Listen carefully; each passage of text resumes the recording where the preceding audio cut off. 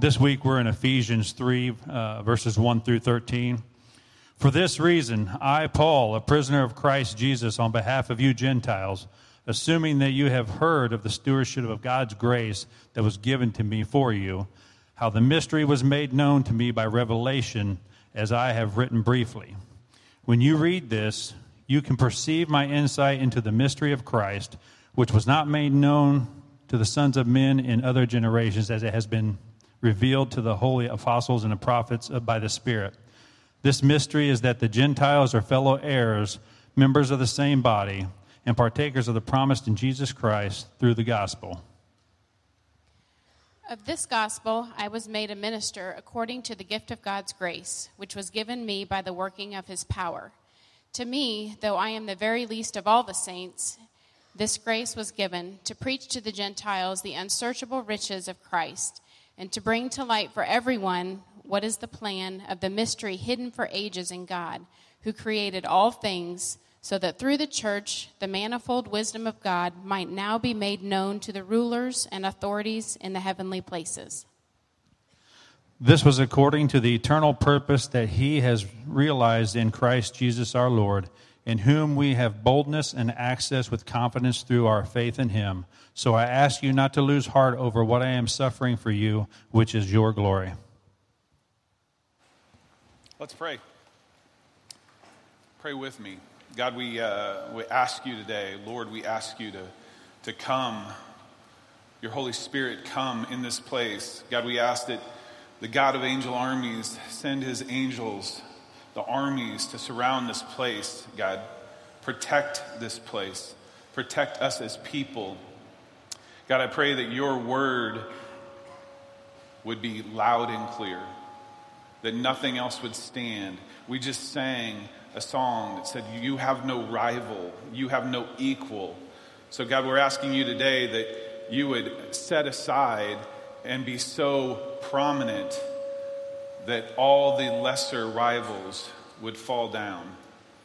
God, at your name, we know that people just seeing the sight of your presence fall down on the ground because of the power that is you and your name. And so God, today, everything else that doesn't measure up, let it fall aside. God, help us to hear a word from the Lord, because there is no greater privilege, there is no greater blessing than to know you and to hear what you have to say. God, we love you and pray it in your name. Amen. Welcome, everybody. Welcome to Gateway Church. Glad you're here. Man, that's a good-looking crew over there, huh? Yeah. We had a fun time last night. You know, TPX retreat, our student retreat out there in the out there on the church property, and we had a tent. So last night about 6 o'clock at night, you remember what happened about 6 o'clock last night? The winds blew, like God made his power and majesty known by the winds blowing and the absolute bath that everybody took, because the tent was like flopping in the wind and everybody was like getting worried about it. But you know what? They're conquerors. They're overcomers. They made it the 50 feet to the church office and absolutely drenched. I mean, like drenched. Like, I'm not joking. My whole back was so wet that I swear I got thrown into a pool. And I only got 50 feet. It was that, the rain was coming down that hard. But it was a beautiful thing. It was awesome to watch them persevere, to watch them not be afraid of the green clouds and skies that could be a tornado, right? Yeah, because we trusted that God had a bigger picture. So we're glad. Anybody got something you want to say? Good time this weekend? Yeah? You're lame. Wake up. I mean, come on. All right. Well, welcome, everybody. Thank you for coming. We're going to continue on. We've been walking through Ephesians. Ephesians is a book in the Bible. It's in the New Testament. It's a letter that this guy named Apostle Paul wrote to this church in Ephesus. And so what he wrote this letter from prison. Paul, who started this church with another couple, they started this church, and Paul was sitting in prison at this point that he writes this letter. He writes this letter to them and says, trying to encourage them and trying to recenter them, trying to refocus them on what matters. And so this letter was for the church in Ephesus, but this letter is also for you. It's also for Gateway Church. It is for us. So that's why we're reading through it, because we can find encouragement. We can listen to what God has to say to us, because He's giving a message to us through this letter. We've been heavy on the gospel the first several weeks of this. And the gospel is what? I hope that out of all the weeks now, you're getting to a point where you go, when somebody asks you, hey, what's the gospel? And the gospel means what? Good news, right on. The gospel means good news. And so in that, what's the good news? The good news. You know, we've hit it like multiple ways. The good news is that Jesus Christ came and did something we could not. Remember I said back when that while we were choking my buddy Pat over there, right there in that Under Armour hat, Pat, remember I was telling the story about Pat choking on a French fry, a McDonald's French fry after a game, you know, and while Pat was choking, it took somebody to come named Johnny Ruth and do the Heimlich maneuver on him to dislodge that, because Pat couldn't get it out, okay? And that's ultimately what happened in us, that while we were choking on our sin, Jesus Christ came and intervened. What we could not do, that sin that we could not get rid of so that we could breathe and live, Jesus Christ came to do it for us. He did the Heimlich maneuver on us. Actually, what He did is He went to the cross and He died for us so that we could live. Okay? And that's ultimately the good news. The good news is that, you know what? God's not counting our sins against us. Is that good news? Yes. All of us who are sinners, right? I am one, right? I have sinned many times. How many others have sinned like multiple times, right? Okay, so the good news is this. God, the one that we're all terrified of, right? The one that growing up we're all terrified of, that judge that's going to slam his hammer down and say you're guilty. It says this, that in Christ, in Jesus Christ, because He paid the penalty for your sin, He's not counting your sin against you anymore. None of it. Past, present, and future. You know what that means?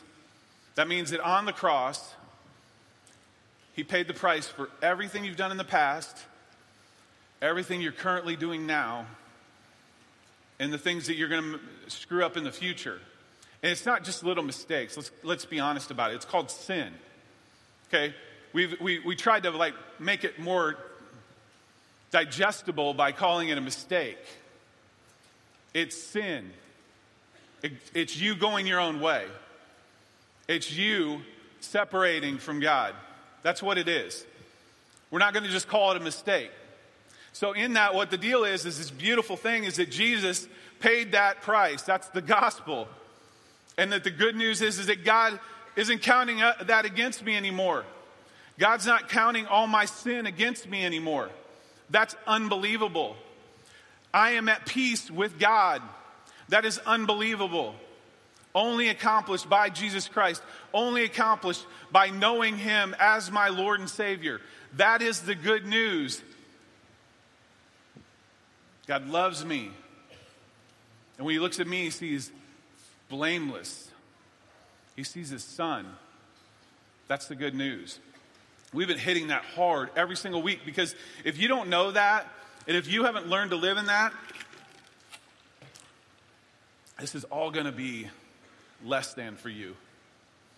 All these stories, all these messages that you come and hear, if you don't grab hold of that, if you don't have that as the foundational cornerstone of your life, which the Bible says that Jesus is the cornerstone, you have nothing to build on.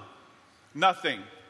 So that's why this is so important, is that you have to know that, because everything else builds off of that. So we've been hitting the gospel hard, and it's so important. And today we're going to pick up in Ephesians 3, and I'm going to sum up Ephesians 3 in 4 words. Okay, I'm going to sum up a good part of Ephesians 3 in 4 words. It's not about me. It's not about me. Now, let that settle in. Say that to yourself. Say that to yourself out loud. It's not about me. It's not about me. Turn to your neighbor and go, it's not about you. It's not about you. It is not about you.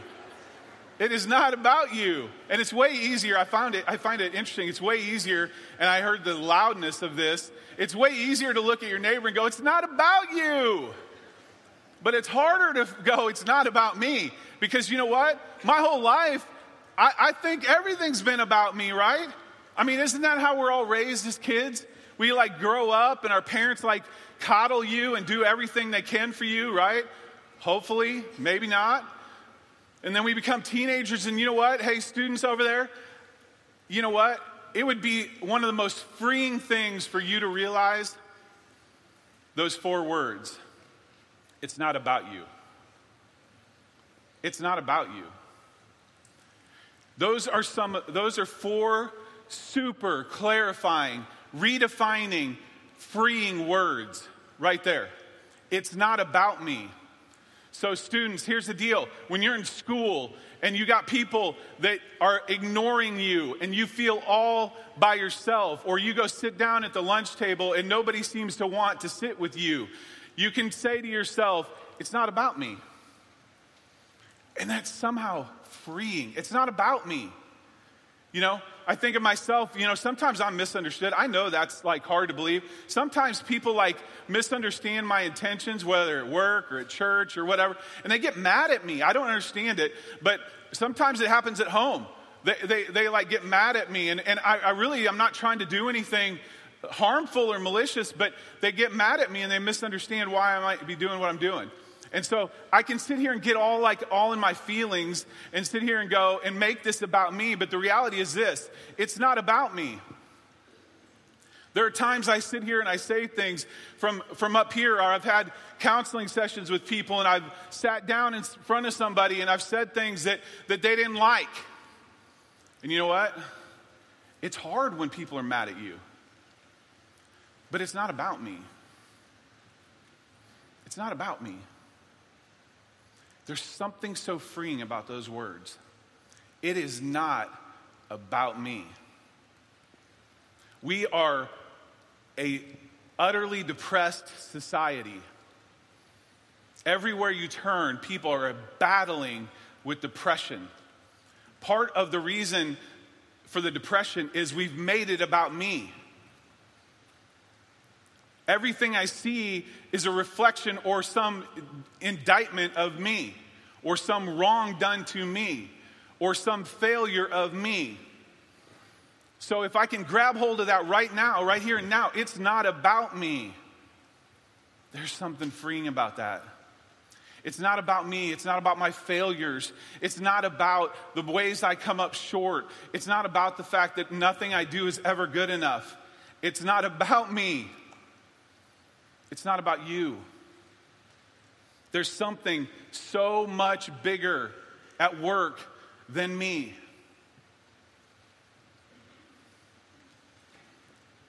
It's bigger than me. So in that, as a follower of Christ, in Christ, what we're going to read as we read through Ephesians is we're going to sit here and keep going back to the fact, it's not about me.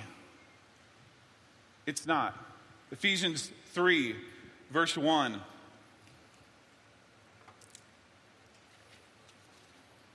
If you've got a bulletin, it's listed on there. You can write notes on your paper as God speaks to you, or it'll be on the screen. Ephesians 3, verse 1. For this reason, I, Paul, a prisoner of Christ Jesus, on behalf of you Gentiles. We're going to stop right there. He starts off this letter and he said, I, Paul, am a prisoner of who? Of Christ Jesus. Why does that matter? Paul recognizes right out of the gate, you know what? You know who put me in prison? Jesus. You know why I'm where I'm at? Jesus. He put me there. Now think about that in your situation right now. Make that personal. Where you're at, have you considered that you may be there because that's by God's design? Have you considered that? I, Paul, a prisoner of Christ Jesus. See, what we find there is that Jesus, God put him there by design. Why? On behalf of you, the Gentiles. Have you considered that God may have put you where you're at on behalf of someone else? For someone else? Have you considered that miserable job that you're in, that you find so unfulfilling, that God may have put you there on behalf of someone else? Have you considered that in these circles of pain and suffering that you find yourself in, or that God may have put you there on purpose, on behalf of someone else? See, what Paul recognizes right out of the gate is, it's not about me. Paul could have been so unbelievably frustrated, and probably was at one point. He was probably going, you know what? I feel like my calling in life is to preach the gospel. He went from town to town preaching the gospel, telling people the good news. And you know what? It can't be God's plan that I'm locked up here in prison, because then who's going to preach the good news? Because nobody does it with the zeal that I do it with. That's the deal. So how can this be part of God's plan? Well, what Paul realized is that God is sovereign. You know what that means? That everything has to go through him. That he has all authority, all control over all things. That means that no matter what evil there is in the world, they submit to his authority. Okay? Why? Because he conquered all. He conquered all. So in that, Paul's recognizing that I would not be in prison right now if it weren't for God's allowing me to be here. And he submitted to that. And instead of feeling sorry for himself and going, oh, woe is me, this is awful, I can't believe that I'm stuck here in this place, what he did is he goes, no, I'm a prisoner of Jesus Christ on behalf of the Gentiles. You know why? Because the Gentiles, as we're going to see in a little bit, Paul had a powerful place in what God's plan was for the Gentiles. You, where you find yourself, in the place that you find yourself right here and right now, have you considered that it might be for someone else? It's not about you, right? In Christ, it's not about you. In Christ, I no longer live for myself. It's for Christ who is at work in me. It's not about me. And we see it all the time. We see it in sports teams. You know, the Blue Springs Wildcat football team would not be the team that it is if their stars all were going, it's about me. It's about me. If Daniel Parker sat there on the line and said, you know what? It's about me, guys. It's about me. That's why all this crowd is here for me. It's about me. It's not about me. It's about the team in that case. But it's even bigger than the team. It's about God, what God's doing in the midst of all of that. Why he brought those players together. What influence Daniel Parker's going to have on those teammates. That's why God gave him the gift that he has. That's why he has the talent that he has. That's why he has the influence he has. He needs to be responsible with that, as we're going to see in a minute. So Paul, prisoner of Christ Jesus, on behalf of you, the Gentiles, assuming that you have heard of the stewardship of God's grace that was given to me. The stewardship. You know what that means? I'm being responsible with what God has given me.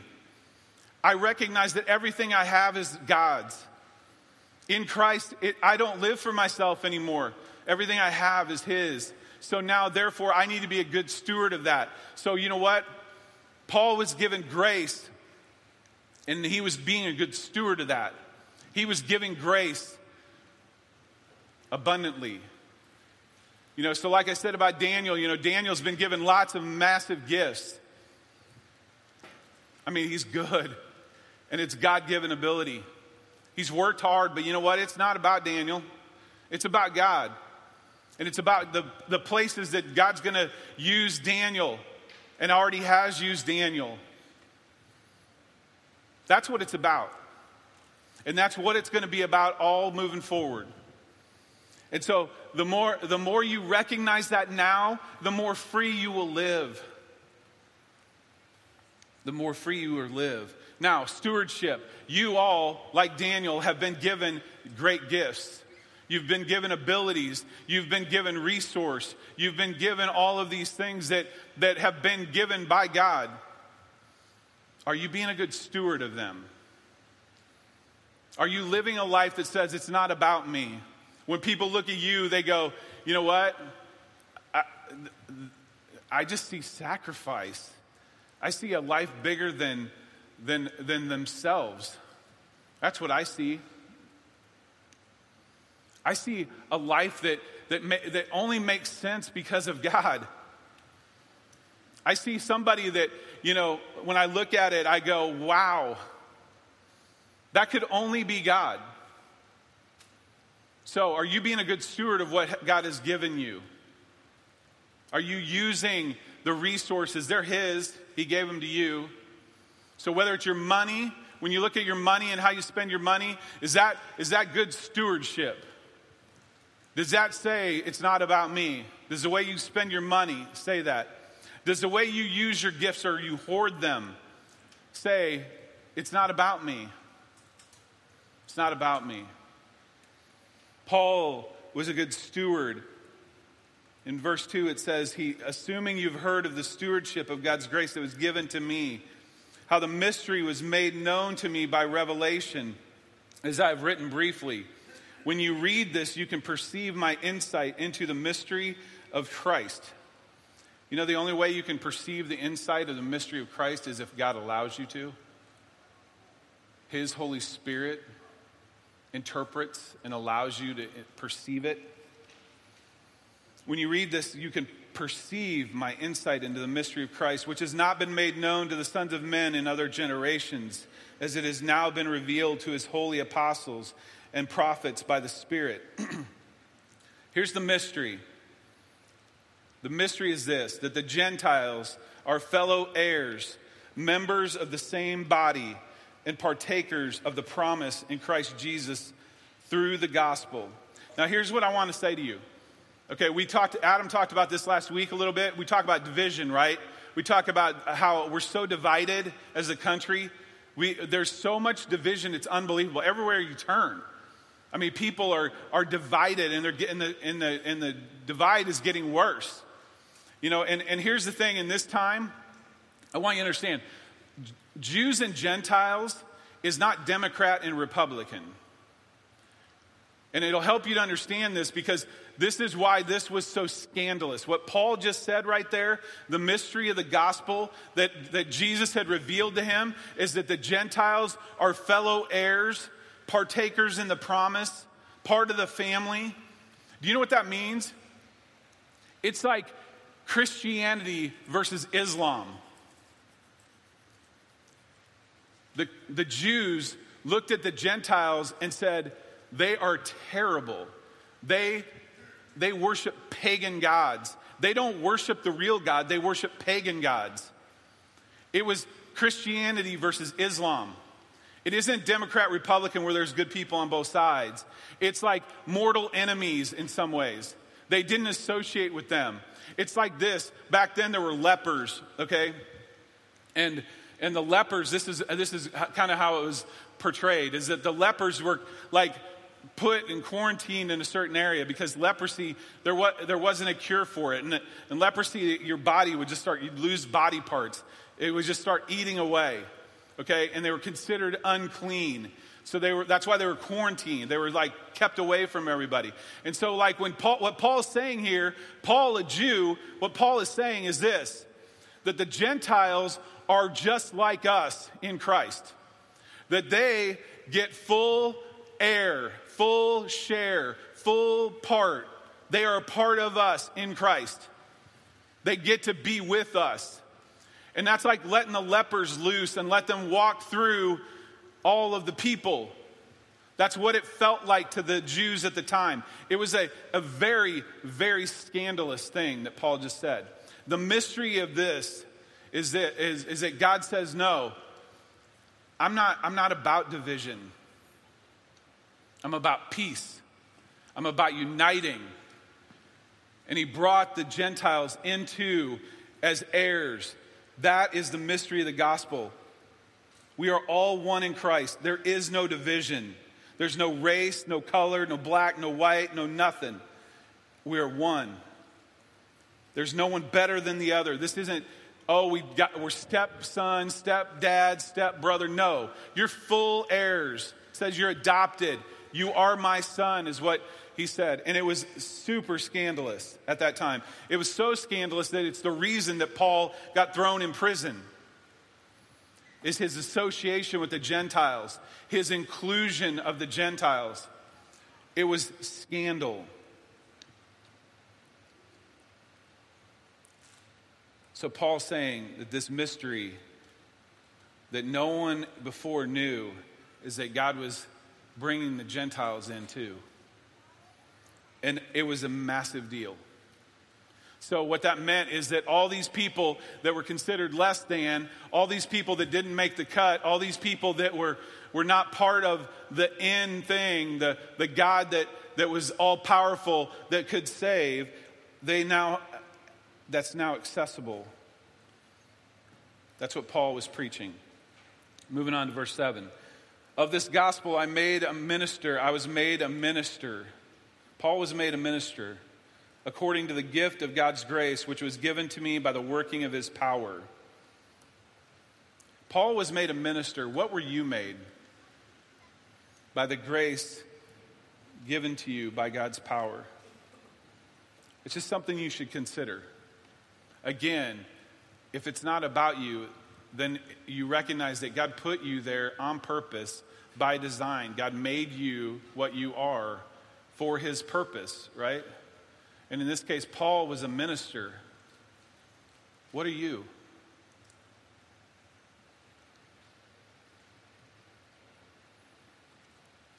Verse 8, to me, Paul is saying, though I am the very least of all the saints. He's recognizing that he's the chief of all sinners. He is not somebody that is worthy or deserves. He says, I'm the least. This grace was given to him to preach to the Gentiles the unsearchable riches of Christ. The unsearchable riches of Christ. And one of the things about that is the unsearchable riches of Christ. Is that how you lead in your conversation with people? Is that when you're talking to people about Christ, do you lead with the unsearchable riches of Christ?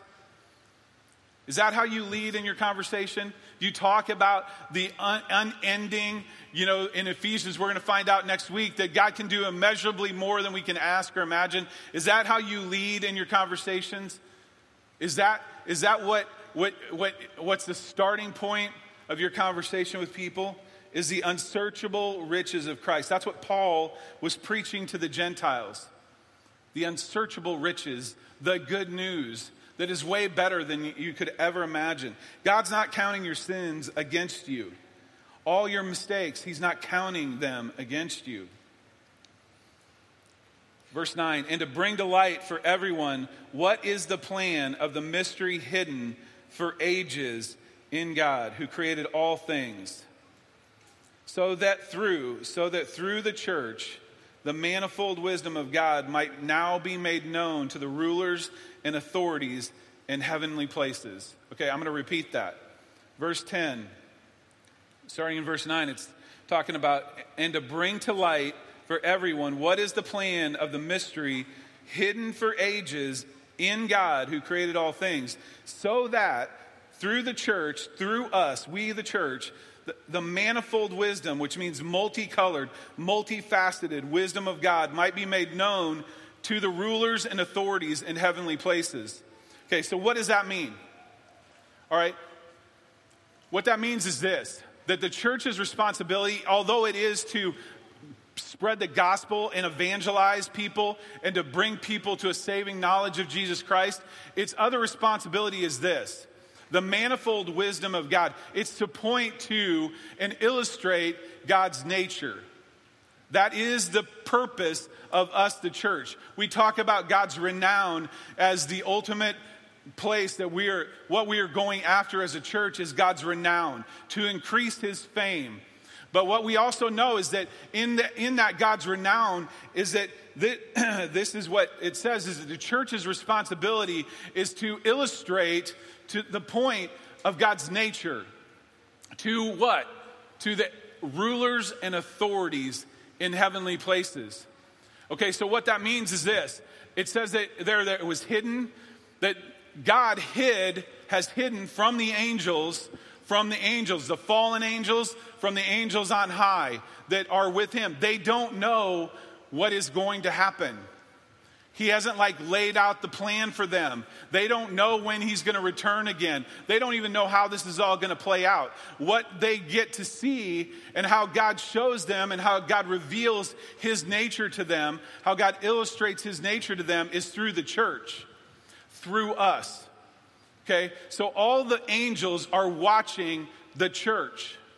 You, me.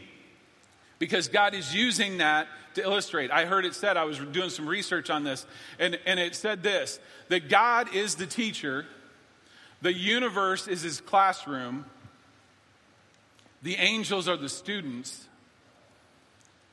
we are the illustration. God's manifold wisdom is the subject. So I want you to understand something. We are not the subject. We aren't. We are not the subject. It's not about us. What's happening is this, is that when God goes to point out his nature or to illustrate his nature to the rulers and authorities in heavenly realms, what he does is he points to the church. So what he does is he says, you know what? Here's my nature. I want you to understand my nature. And so like every illustration, an illustration is to what? Is to help you better understand or better see. It's a picture of what it is that I'm trying to explain to you. And so what happens in this and what that Bible verse is saying is that the church's responsibility, our responsibility, is to illustrate the nature of God. So what does that mean? What does that look like? So what happens is when there is nothing but division in this world and everybody is living self-consumed and self-absorbed, God points to his church and says, that's my nature. The sacrificial, selfless nature is on display right there. That is what it looks like. So I'm gonna give you some examples here right now, okay? So when this world is full of no forgiveness, and this world is full of sin and awful, and all these fallen angels are going, you know what? I'm winning. We're winning. You know, we're winning this deal. We're gaining ground. Look at this mess of a place. God points to his church and goes, no, look, there's my nature winning out. How many know the name Dylan Roof? Dylan Roof, yep. Dylan Roof a few years ago in South Carolina goes into a black church. He's a white guy. He goes into an all black church, okay? And he sits down. He'd been going for a little bit. He sits down in there in that church and does a Bible study with these people for 45 minutes. And while they're praying, what does Dylan Roof do? Dylan Roof pulls out a gun and starts shooting them, killing them in a church. White guy killing black guys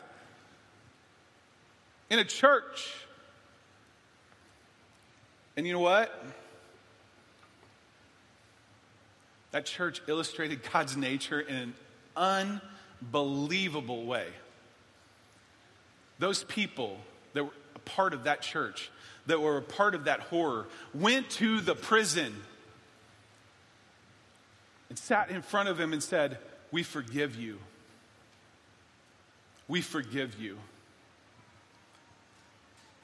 They were the illustration of God's forgiving nature.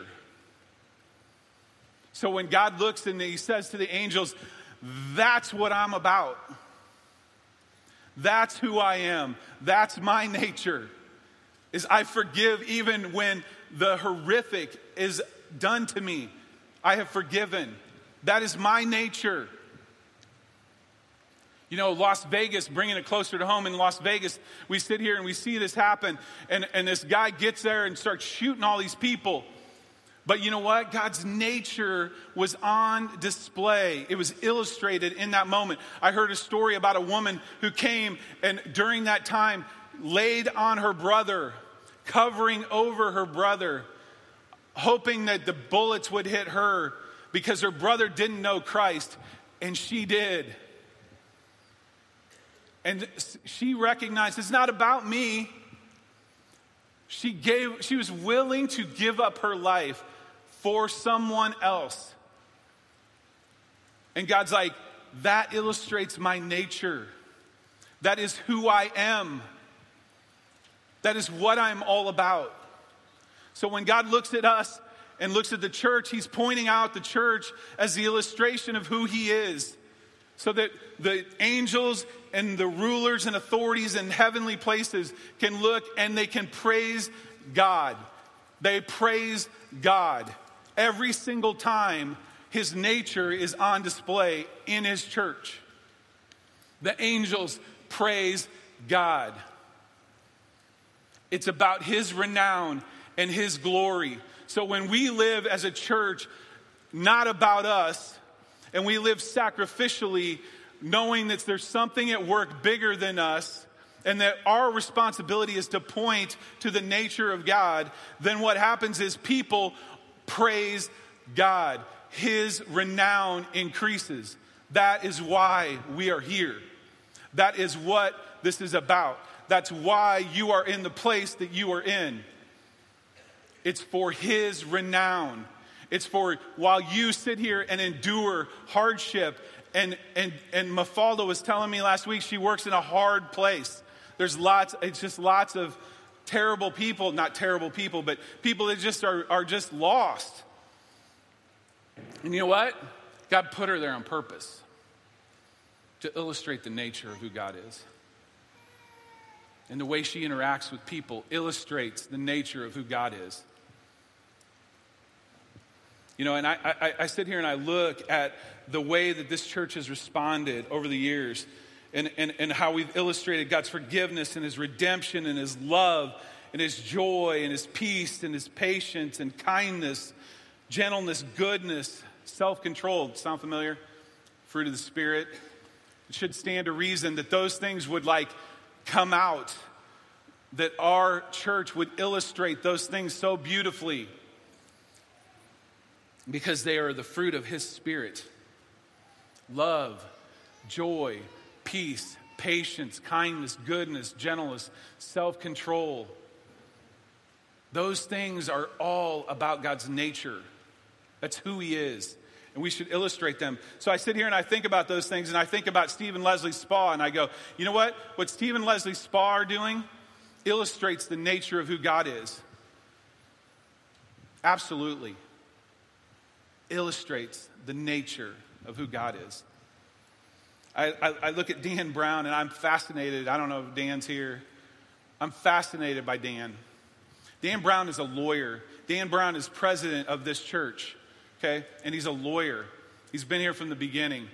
And Dan Brown, whose job is to uphold the law and to fight for the law and to fight for justice. Dan illustrates God's nature over and over again. You know why? Dan goes up to the prison in St. Joe with the guys all the time. You know what Dan does?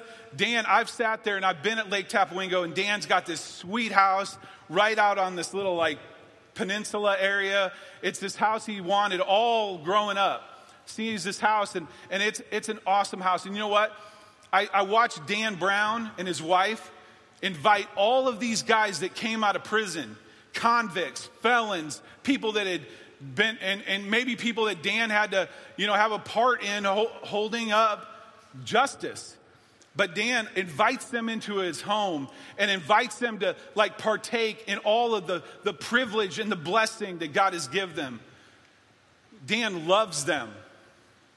Dan goes downtown and picks them up from the halfway house to bring them to church. Why? Because Dan realizes it's not about me. It's bigger than me. God's nature is on display. It's being illustrated in Dan's life. His redemptive nature is on display. His forgiving nature is on display. When we go to Peru and Jamaica, that's the thing. We are illustrating the nature of God. When we're building houses in a foreign country for people that we don't know, but that we know are in need, and we're bringing the gospel, the good news to them, and we're building these houses, the church is illustrating the nature of God. What does your life illustrate?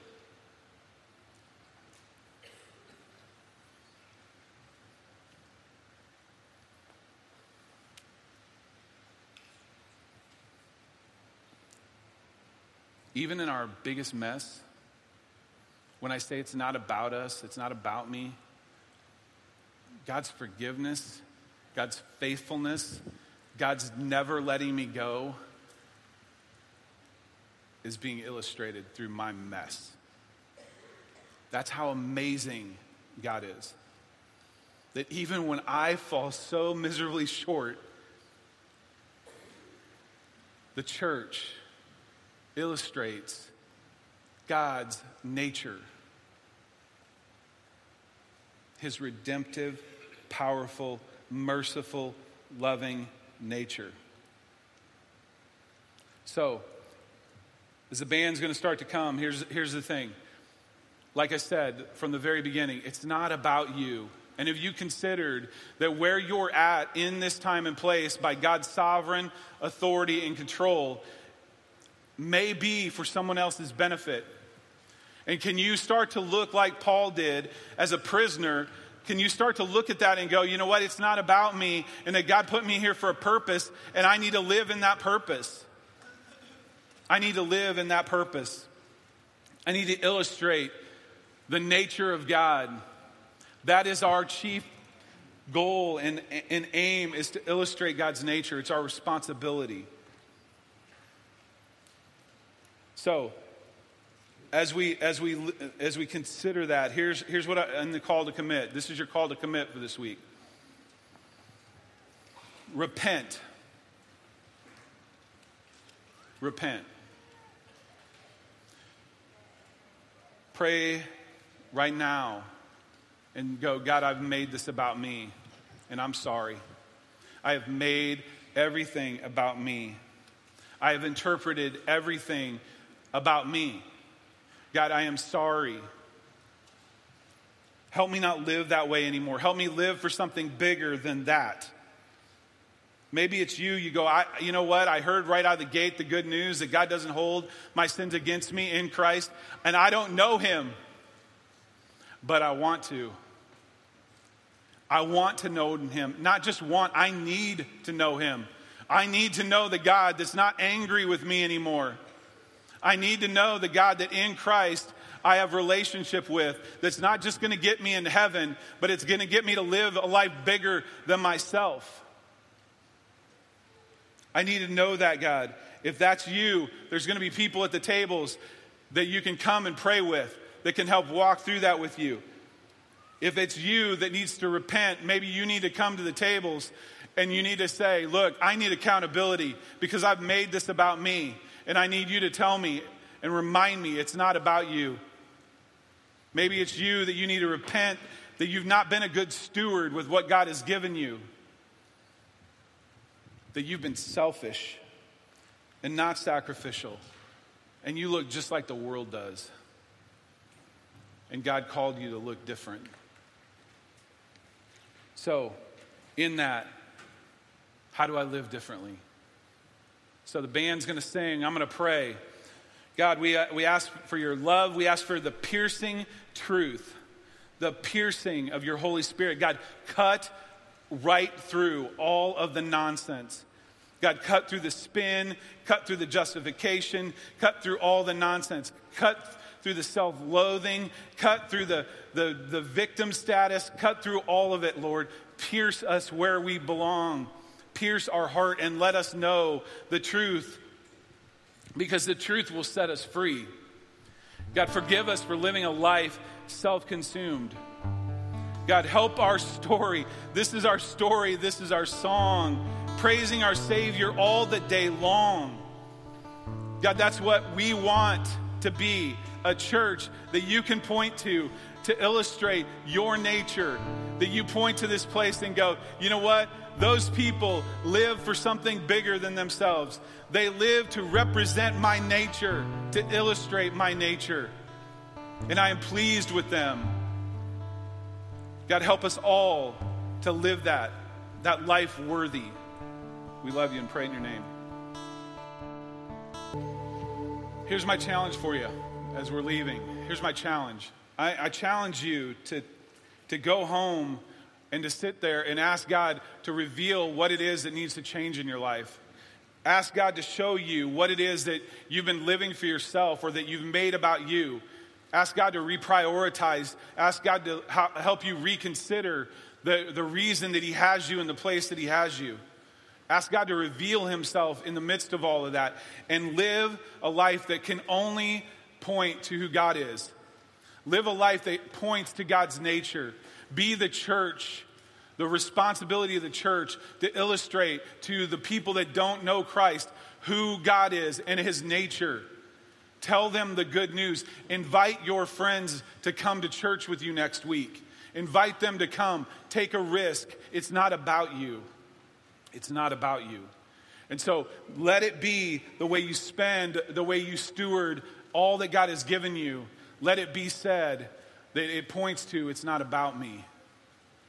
It's about him and his praise in the heavenly realms. Thanks for coming. Have a great week.